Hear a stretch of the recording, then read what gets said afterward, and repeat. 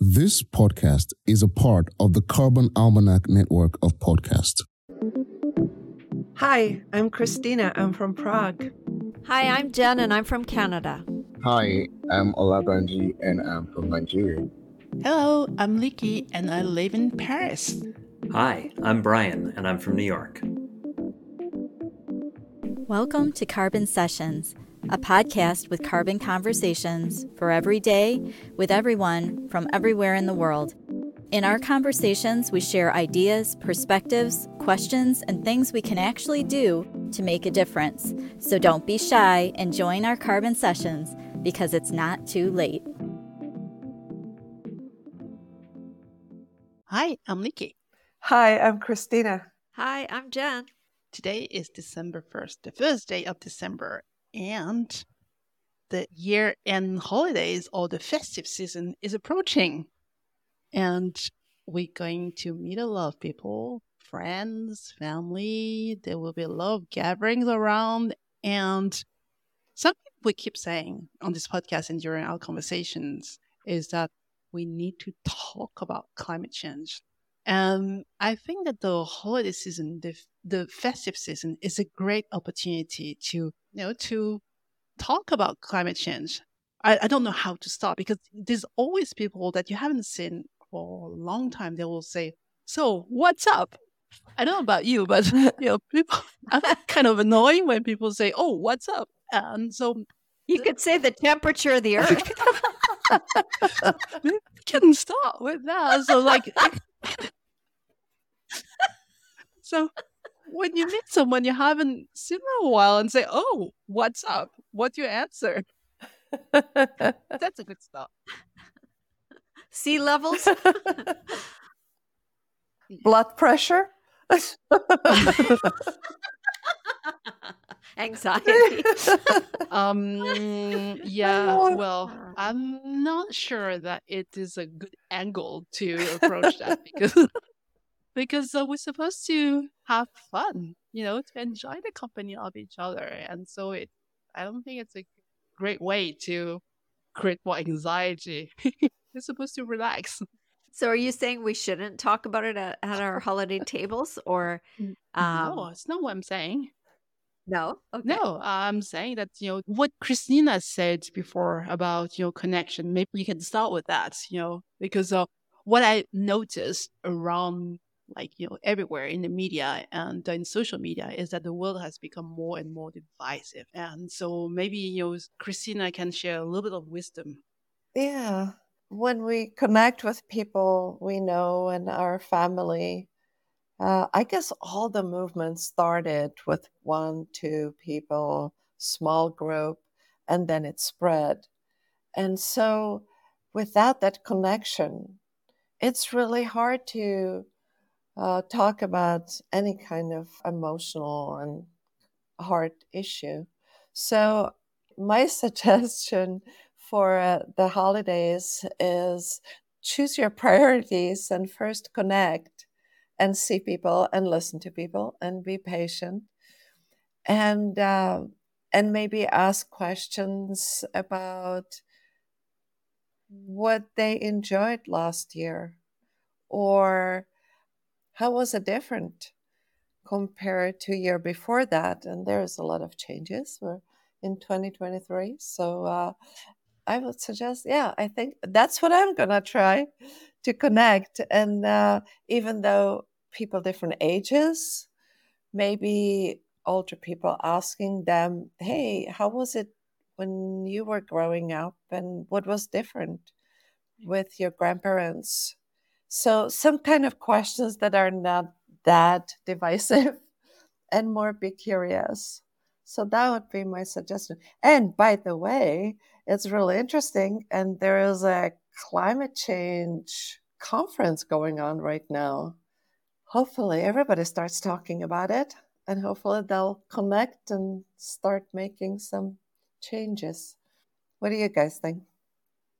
I love your curiosity. That's such a good tool. That's such a good communication tool in general, but it's a really good way to invite conversation without sounding judgmental, like Tell me more about that. I'm interested in that. That kind of thing. Yeah. Mm-hmm. Yeah, go into the joys, not into the fears and frustrations. Even though it's hard, but hopefully we're just all people. We want to connect and be together and make things better. Yeah, and I think it's important to remember that the goal is not to try to win the argument, to win the conversation, and to prove that we're right. Because I think that we all come from different places with a different set of values and have different priorities in life. And we cannot agree on everything. But there are some things we can agree on. And so we can build our conversation upon that, upon things that we agree. I think this is the power of doing things together. Like, it could be a game, that could be preparing food, making drinks, and when we're a little bit relaxed and do things together, and then start the conversation. Or that is, we can listen to podcasts as well, because we have a library of over 150 episodes of Carbon Sessions. And I'm sure that there is one episode for everybody. There's conversation for everybody. So I think, one thing with that, if you have someone say, "Oh, what's up? Oh, I'm a host on the podcast on climate change. So what you're interested?" And then you can promote the podcast and say, "Okay, well, we can listen to this together," and then start a conversation. Well, and we always welcome guests and people to ask questions. So people listening to this could also reach out to us and let us know that, you have a question, or you have an idea, or you have some expertise in an area. And then that's another way to say, "Hey, I was on this podcast recently." Yeah. Or the question I had was featured on this podcast recently. And we always welcome that kind of thing. Yeah, I think the key is to meet people where they are and be curious, be open, and ask questions. Because we're not experts. And even experts, they ask a lot of questions. That's what makes them experts. Yeah, because they ask the right questions. Because I was listening to a podcast on a science communicator who was explaining the scientific approach. And what he said is that science is the best knowledge that we get at this point of time. But as soon as we get something, as scientists gets a proof of something, that would trigger 10 other questions. Because it's not like the end of the world that we prove something.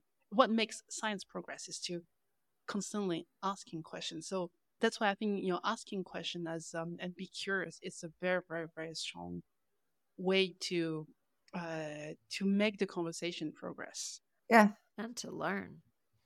Yeah. And maybe also be in that between space where we didn't solve it. There is a question hanging above the table, and see what everybody's idea about certain thing is. Ooh, that would be interesting. And ask everybody how they understand the climate change. What is it for them? For me, the big aha was when I listened to scientists doing some research in North Pole, and they said, well, before the weather was steady.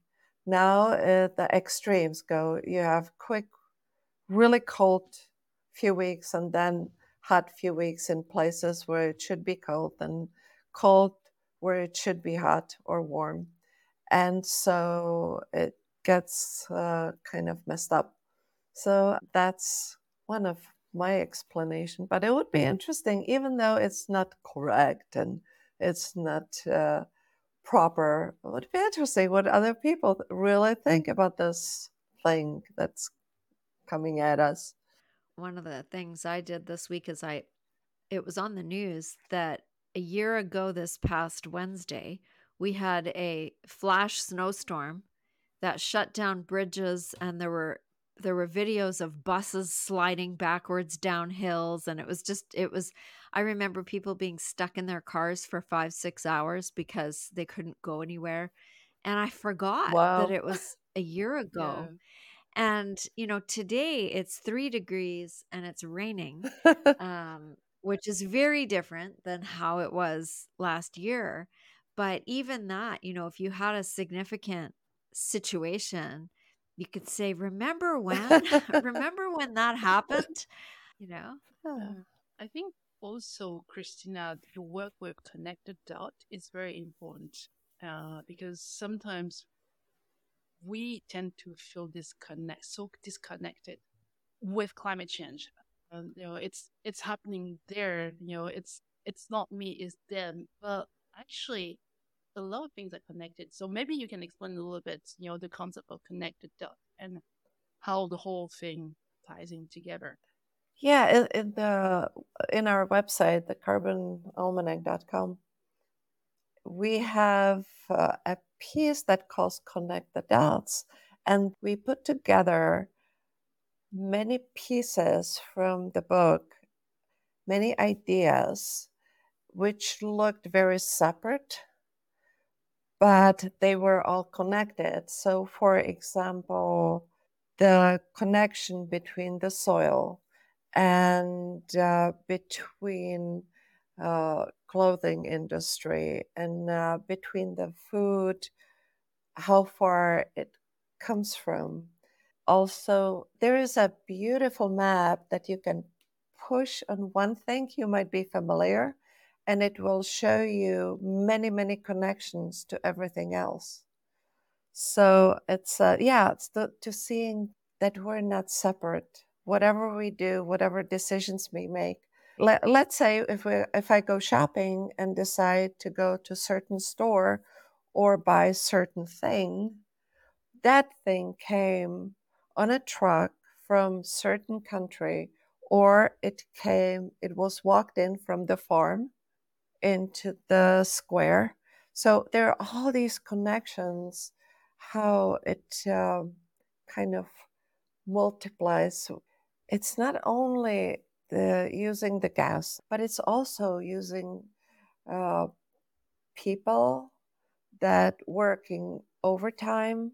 So the connection is not only to CO2, to oil, but also how we are towards Earth, the renewables, and how we act towards other people. Do we really want them to be in the stores working for us on Sundays or at 10 o'clock, 11 o'clock at night? And I think all these connections are in a way connected to climate change because we stopped caring. Or we started caring about different things. Yeah. I think that very often we do not necessarily do the right thing because we just don't know. We don't know how to connect the dots. We don't know where the dots connect. And so that's why we don't necessarily have the good behavior. And that's one thing I'm really passionate about the information and sharing information. And one thing that really started me was when I was in Montana. I was really frustrated with some government decisions. So I went to the Capitol and asked the secretary of the governor and said, look, people in my neighborhood have problems and it's not working. How come these decisions are not made? And he said, do you know that you need only 100 people to get together, 100 people, and that's when we'll start listening. And that's so easy. Or writing letters to a congressman and all this thing. But just 100 people is not that hard. And that's starting changing things on the government level. I think it's possible. But I think people have to talking to other people, not only looking at the internet, but just go walking into the office and ask people around, what are you using? That's a really a really good point. I recently heard that writing a letter, like a proper letter, not an email, but a proper letter to government, they have to deal with it. They have to then do something with it. They can't just delete it or set it aside or ignore it. It has to then be dealt with. And there's so much more power in a written letter, even from one person, than we probably even think. Wow. Yeah. How is it in France, Leaky? Oh yeah, it's the same thing. I write a lot. When I'm not happy about something, I write to my municipality, to my local government. Yeah, real snail mail, and we don't get so many snail mails these days, so it's on the top of the pile. Yeah. So yeah, but going back to not knowing things, I think it's very, very important also to increase our knowledge, our level of understanding of how things interact with each other, what the mechanism behind climate change. Otherwise, it will be very easy for us to be manipulated, to be greenwashed. So that is something that is important. So I think these conversations help. Our podcasts help, because that shows in our podcast we acknowledge the fact that we don't know a lot of things, but we're still trying to figure out. But also there's our book, The Carbon Almanac, which has a lot of resources to get a very good layer of understanding of the mechanism of the climate change behind, the underlying the climate change, and how we got here, and how we can solve this mess we're in, because there are solutions. That would be such a good Christmas gift. Oh, yes. And because you can pick it up and open it to any page, yes, and find a complete thought, a complete, topic, you could have it lying around when you have gatherings. yes, And you could have it on. I'm going to do that. I'm going to pull mine out and put it out on the coffee table. And then, yeah, people might get curious and pick it up and start looking at it. And hey, did you know this? yes. You can look smart. You secretly look in the book, and then you close it and didn't see it. Oh, did you know this? And there are funny cartoons in it too, so it's not just serious. Oh, and there's pictures and statistics, and other people can pick it up. It doesn't always have to be us or you. It could be your friends or your family could pick it up and say, hey, look at this. Yes. You could plant it in your living room or your dining room. Yeah. But it would make a good gift. It would make a good gift and a good conversation starter as well. And there's also the kids resource, the kids book, which is all. Yeah, that's fantastic. Actually, I think I'm going to order some kids ones. And if there are people that don't agree, well, we can always check the resources, because everything is footnoted, and that's right. we can look it up straight away. And don't forget, the kids book is for free. You don't have to buy the kids book, Carbon Almanac kids book. You can just print it or go to somewhere where will print it and bind it for you, and you get a free gift. Mm-hmm. That's true. That's true. There you go. We just made a plug. And one thing to know about the Carbon Almanac is it's not a profit organization. So all of the money that's made from the sale of all of the books goes back into spreading the message. So, we're all volunteers. Yep. We do pay for platforms and that kind of thing, but above all, the proceeds from everything that we do at the Carbon Almanac goes back into sharing the message and getting it out there. So we've given books away to libraries and to government officials and to schools and all over the place. And there are literally hundreds of people volunteering their time and their expertise working on this project. So you can always jump in.